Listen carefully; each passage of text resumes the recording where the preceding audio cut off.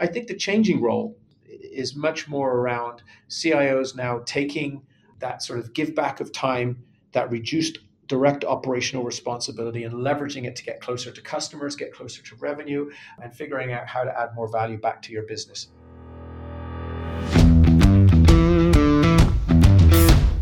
Technology is transforming how we think, how we lead, and how we win. From Intervision, this is Status Go, the show helping IT leaders move beyond the status quo, master their craft, and propel their IT vision. Welcome to Status Go. I'm your host, Jeff Tunn.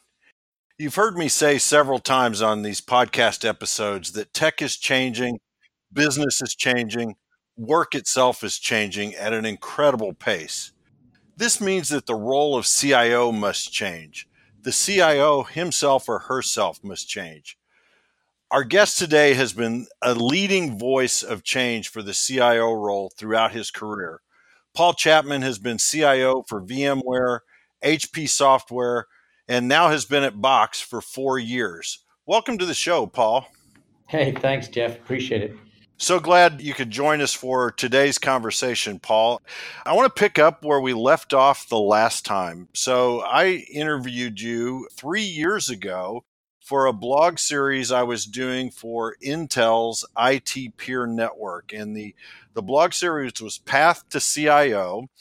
And we wrapped up that conversation with some words of advice for the CIO of the future or the aspiring CIO. And I'll summarize your points for you. You made the point that the CIO should put his or her resume in her drawer, and in 5 years, and we'll call it 3 years since we talked 3 years ago, would it have changed in any substantial way? And then your next piece of advice was don't run away, run towards a challenge. And then I loved the third piece, which was patience, because given your martial arts background, you told the story that the black belt is a dirty white belt from so much practice and training. So, Paul, I'm going to put you on the spot here and say, okay, 3 years have passed since that blog post. What's changed for Paul Chapman? That's a trip down memory lane now when we talk. And actually, it's still relevant. I still use the same call it advice if you want to call it that. And if we start with the resume in the drawer, the one thing that was changed, I would say, your resume in box versus in a drawer. That's right. Yeah. But the analogy still applies, and that's really around. As you think about career, if you do put your resume in a drawer and you take it out in a year from now, or 2 years from now, or 5 years from now, if nothing has materially changed, then you've done nothing towards increasing your future state opportunities. Your personal market cap has not increased. And sometimes that's doesn't necessarily just show up on a resume. It could also be, your building of your external network and your connections and relationships externally as well is also an investment in that, in your future career. So the thing that I think is probably changed the most in that amount of time is, I think when we first spoke about this, I was reasonably new to Box, and we talked about the transition from more of a sort of traditional legacy type environment with a lot of on-prem infrastructure and technical debt, and now at a born in the cloud, grown up digital company. And some of the things that are different, and we can touch on those in just a few, but certainly I learned a lot about being at a company that's born in the cloud, grown up digital, doesn't have a lot of sort of entrenched inertia and operational overhead that some of the sort of more legacy companies do, and what are the advantages that brings to you. So you have a cush job now. Is that what you're saying? I don't know if I don't think as a CIO, I'm not sure we signed up for cush. I don't think so either. Man. Yeah, haven't found it yet. So I listened to, you were on Tim Crawford's podcast, CIO in the Know, a few episodes back. And in that, you had this great quote: "Workplace used to be a place you went, and now it is a state of mind." Talk to us a little bit about that and how work has changed, and you're a part of a company that was born digital, born in the cloud.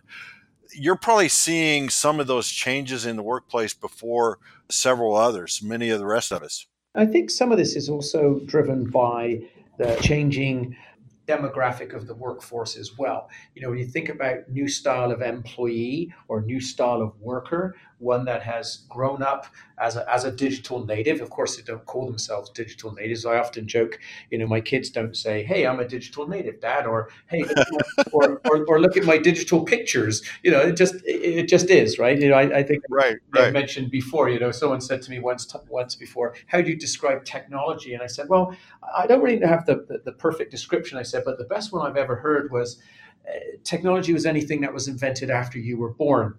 And so, Ah, so now, as we have a much more sort of digital native workforce, grown up, being educated with consumer technology and the likes of Apple and Google and so on in the workforce now, with its entirely different set of expectations and certainly new style of employee, new style of worker, new style of workplace. Like I said, work used to be a place you used to go to. Now it's much more of a state of mind and, much more open, social, collaborative. And in order to support that environment, you need a new style of IT. And in fact, I actually would go one step further that in order to attract the new workforce and in order to retain talent, you actually have to provide an environment that supports this new way of working. so you talked a little bit in your blog. So you wrote a blog post, VP of Workplace Productivity, and I know you made that title up, but it really emphasizes the points you were just making, right? That you need to be intentional about building that environment, the workplace of today, the workplace of the future. Yeah, what I noticed or noted, I should say, as part of, and this really came about when we built a new headquarters, and really thinking through the design of what the new headquarters look like, and how do we build, how do we create, how do we enable an environment that allows our employees to be their most productive. How do we take the work out of work? How do we create frictionless experiences for our employees so that they can be their most productive? Sort of get IT out of the way, so to speak. And Yeah. in thinking through that, it also requires this combination of employee, sort of thinking through the employee productivity experience, along with the experience of cultural aspects of your organization. How do thinking about the culture that you want to grow and build inside the organization, and then of course the workplace environment itself from a facilities or physical perspective. And so we spent a lot of time with our people organization, the person who's responsible for, growing our culture and so on. And then also technology and then the physical, facilities and workplace services side of things. And that's where we really came to sort of, envision the vice president of workplace productivity.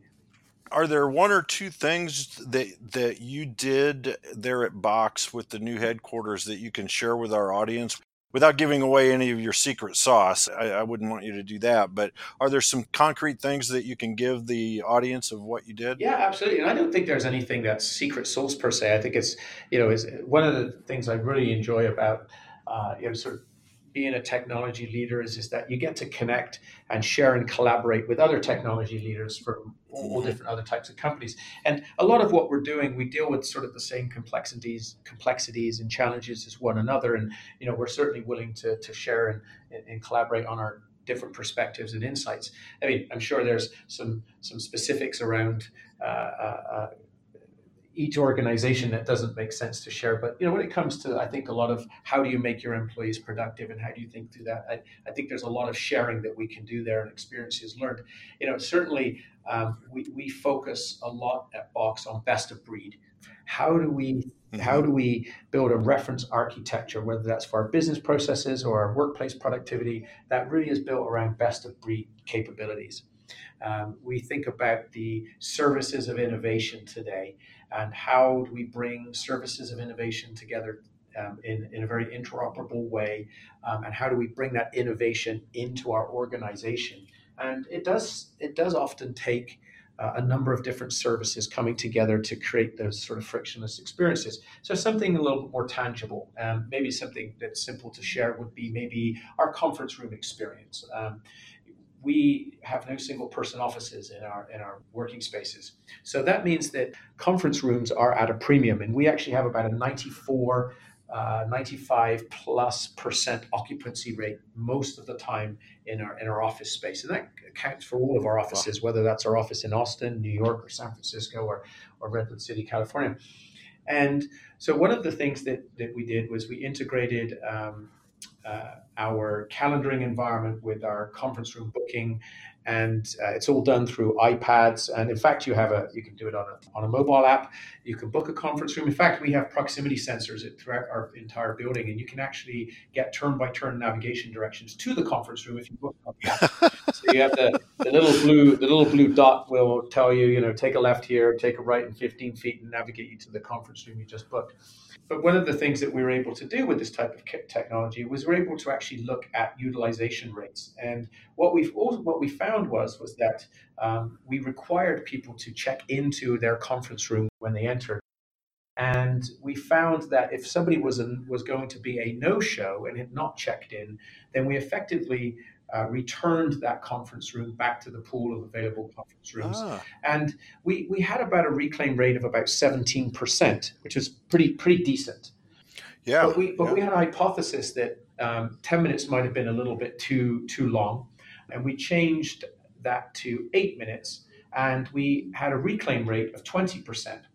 And so what we're learning is that if you have the right technology that can give you the right sort of forensics and data points or intelligence, you can start to tune the environment to actually get more efficiency or out of the environment. So in this case, we increased our availability of conference rooms. As an example, we also have this term called zombie rooms. I don't know if you're familiar with this, but No, not yeah, that's what a new it what one. it what it is you'll have a conference room as an example that's booked for a certain call it cadence of meetings, a regular sort of one-on-one Hmm. or a team meeting or something along those lines.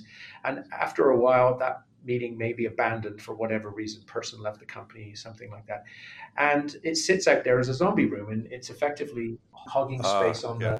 the availability. And so what happens or what was happening was after five no shows, we would actually delete the meeting from the calendar and free it back up. We changed that to three no shows. And of course, we certainly would know if that had an impact because there's never a shortage of people wanting to complain about tech.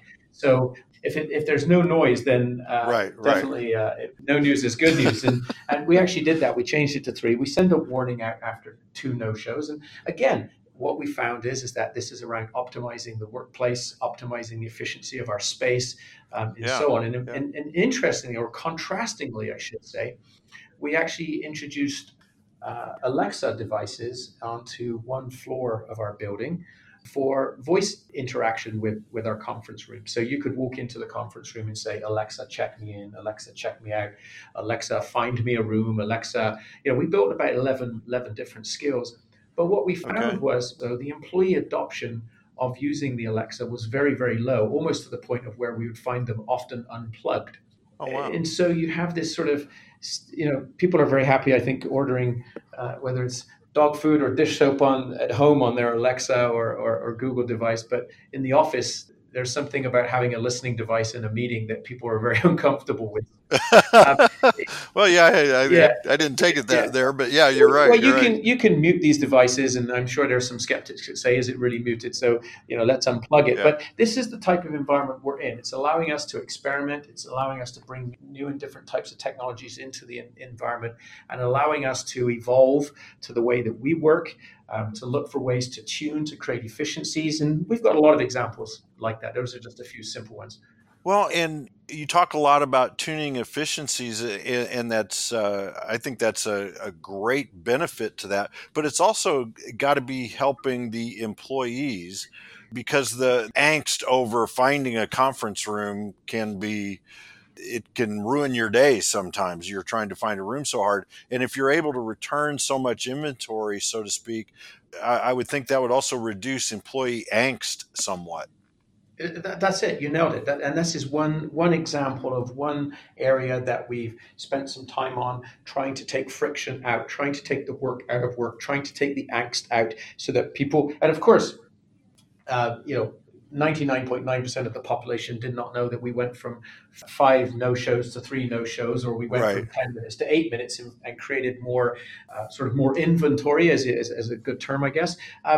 And that's the whole point. It's like, how do we work behind the scenes to monitor what's going on, use data, and to tune the environment so that we take friction, angst out of the workplace.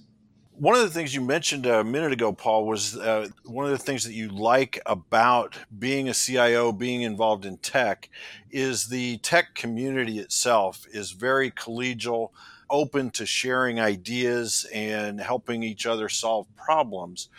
You mentioned on Tim Crawford's podcast, the Future of Work Council. Can you tell our audience a little bit about what that is, in case someone would like to get involved either without council or perhaps start one in their city? Yeah. One of the things we recognized at Box is, we have a significant customer base, right? We're over 90,000 plus customers.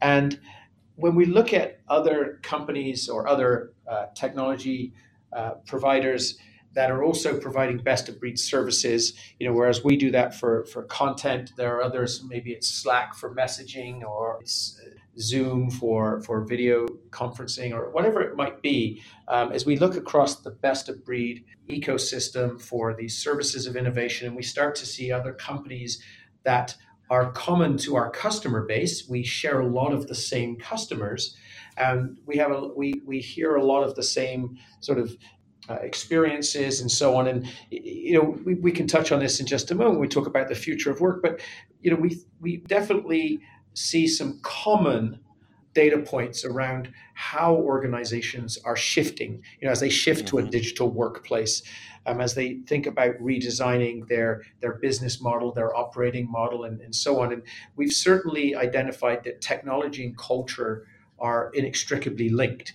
And understanding what does sort of a digital culture look like, and what does a modern technology stack look like to support that. And so what we did is we formed a Future of Work Council, and we brought together some common customers, large legacy customers born way in the last century, some new companies or newer companies, and shared these sets of experiences around what are the biggest challenges. And interestingly, we've certainly found that technology, in the most part, is outstripped and outpaced the ability for most organizations to keep up. And technology is an enabler to transformation, but it's not what drives transformation. We have this saying at Box: it's not about rewriting your software, it's about rewriting your company.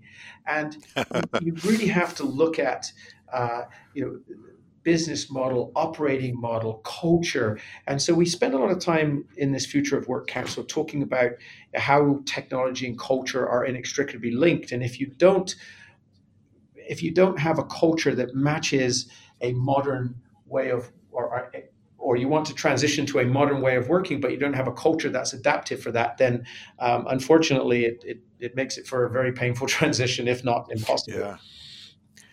So this council is made up of tech companies and some of your customers and clients? It's actually a few tech companies from the Bay Area that we've sort of like the cohort that jointly brings together customers that we share. We share common customers, and then we bring them together, and then we share and collaborate on sort of what does the future of work look like. Yeah, that is a great concept. I think other cities around the country could model that as well, and you get that very interesting cross section of sharing, not only across various tech companies, but across different industries of the customers that you bring in. I think that would be incredibly beneficial. Yeah, the reason I really like it is because I think it starts to address the how part. I think a lot of organizations and smart people figure out what they need to do and why they need to do it, and what that future looks like for them, and why they need to invest to get there. But then the rubber sort of really hits the road when you start to think through, how are we going to get there? And a lot of the time, as I said before, the technology is proven to not be the hardest part. Now, there's investment and there's time and effort, don't get me wrong, in replatforming or standing up new services and integrating and things like that. But the bigger challenge tends to be sort of the cultural aspects of change. I don't know if I mentioned this 3 years ago, but I always used to say, or still say actually, that change is the enemy of the competent. Yes, yes. Because I think you did a presentation on that, or a blog on that a few years ago. Yeah, yeah. I may have, and it's not sort of being disrespectful. It's just that very competent people don't like change because it disrupts the value that they bring to an organization. And when you try to change something that's going to disrupt the value you bring to the organization, that's an enemy to the value you bring. And so that becomes resistance. And if you don't figure out how to address resistance in advance of embarking upon some transformation, you're going to inevitably run into that resistance as part of the transformation, and thereby making the transformation or transformation that much harder. Yeah. Yeah. You've talked some today about this ecosystem of partners that, as CIO, that's one of the strategies that you're implementing. Can you talk a little bit more about your approach with that ecosystem of providers? Yeah. So one of the things that, and this is sort of was one of those sort of 3 years on type of things that I've learned, is that businesses need to operate faster than ever. And our customers, our partners, they all expect frictionless experiences. We have this reliance on external partners and so on. And you think about boundaries or lack thereof today. We're in a globally connected world, mobile ubiquity, access to almost infinite compute. Disruption is dangerous, but the disruptions we're seeing today are happening faster than ever. And so, how do we have an environment that, or an architecture that is built for speed and agility and flexibility, and having been in environments that built massive complex architectures at a certain point in time, that were that was the design of the day, that was the way you built systems, Right. and inevitably what you did is you, in a stepwise linear way, evolved those architectures to continue to add new capabilities. But the problem is that they were built in a way that doesn't allow for agility, didn't allow for speed, and so everything sort of slowed down. And now the business was outpacing the ability for IT to keep up.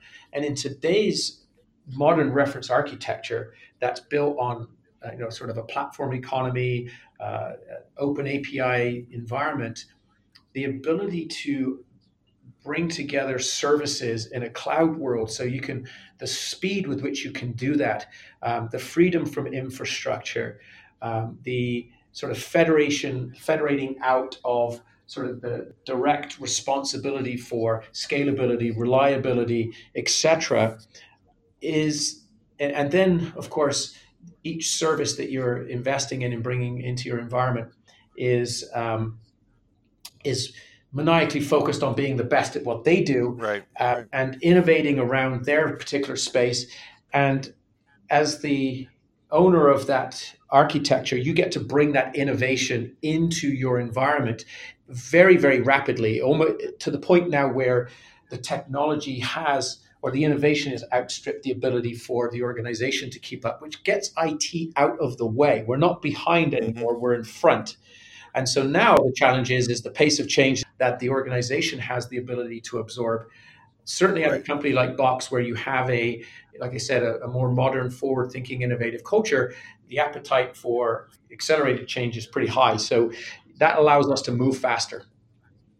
When you have this ecosystem of partners, these best of breed partners, who's orchestrating them to work together? Are you doing that, or are you expecting your partners to bring a solution that blends together multiple platforms, if you will? Yeah, it's a great question. And it's something that, if the answer to that question is something that is painful and complex for people to do, I'm fearful that we would ultimately end up back with a sort of monolithic stack in the cloud, so to speak, that's managed Yeah, by yeah, one vendor, and then you lose the innovation and everything else that's going on in benefits that you get from that space. So inevitably, it is incumbent upon the best of breed service providers to make sure that they can interoperate with each other as yeah, seamlessly as possible. And we're finding that. I think in order to stay relevant and compete, you have to have this open environment that allows others that you can partner with, that allow for seamless native connectivity to your platform. Because if that becomes a source of friction, becomes complex, or something that lacks capability that you need, then ultimately you're going to start to gravitate towards something that is already pre-built. And what we're also right. finding, though, is that because in the most part, when we say best of breed, there's typically a best of breed, call it the number one or the number two in most spaces. And Right. beyond that, I don't know if I need to go to whoever, whether it's a front office or a back office or it's an end user service type of capability or workplace type of service. I'm going to go with the number one or number two in the most part anyway.